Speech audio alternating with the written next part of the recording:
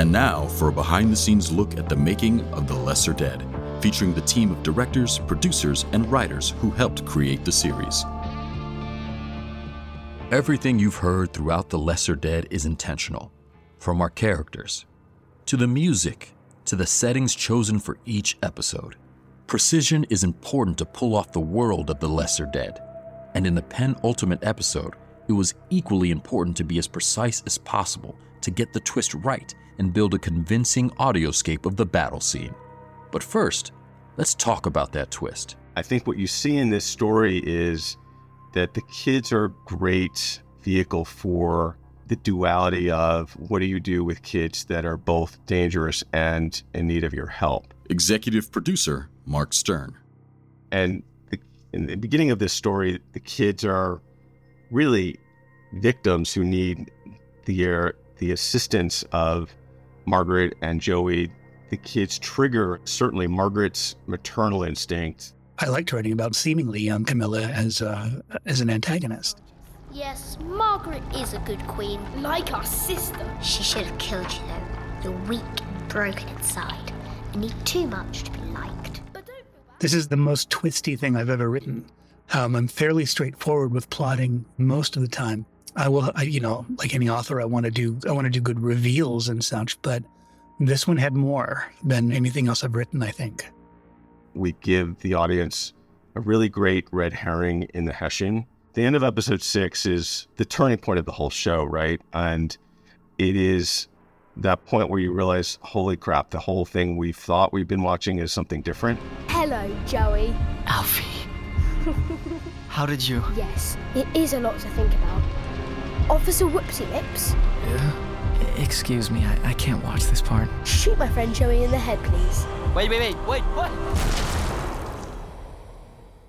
When they suddenly make that turn, you want to see that and yet keep the truth in those characters. I wanted to explore the idea that instead of just sort of growing up inside but not outside, as we've seen, I wanted to have them simply remain children, because children can be chillingly amoral. That's Chris Buehlman, author of The Lesser Dead. Just listen to questions little kids ask sometimes. It'll raise the hairs on your necks. The battle in episode 7 was the most ambitious moment in the entire series, and everybody was prepared for it to be a challenge. Director Dan Blank. And so we worked with Chris Buehlman to ensure that the story was laid out in clear beats that we could spotlight, and we could lean on voiceover to help guide us through the most important moments of the action. Camilla lunges for Luna.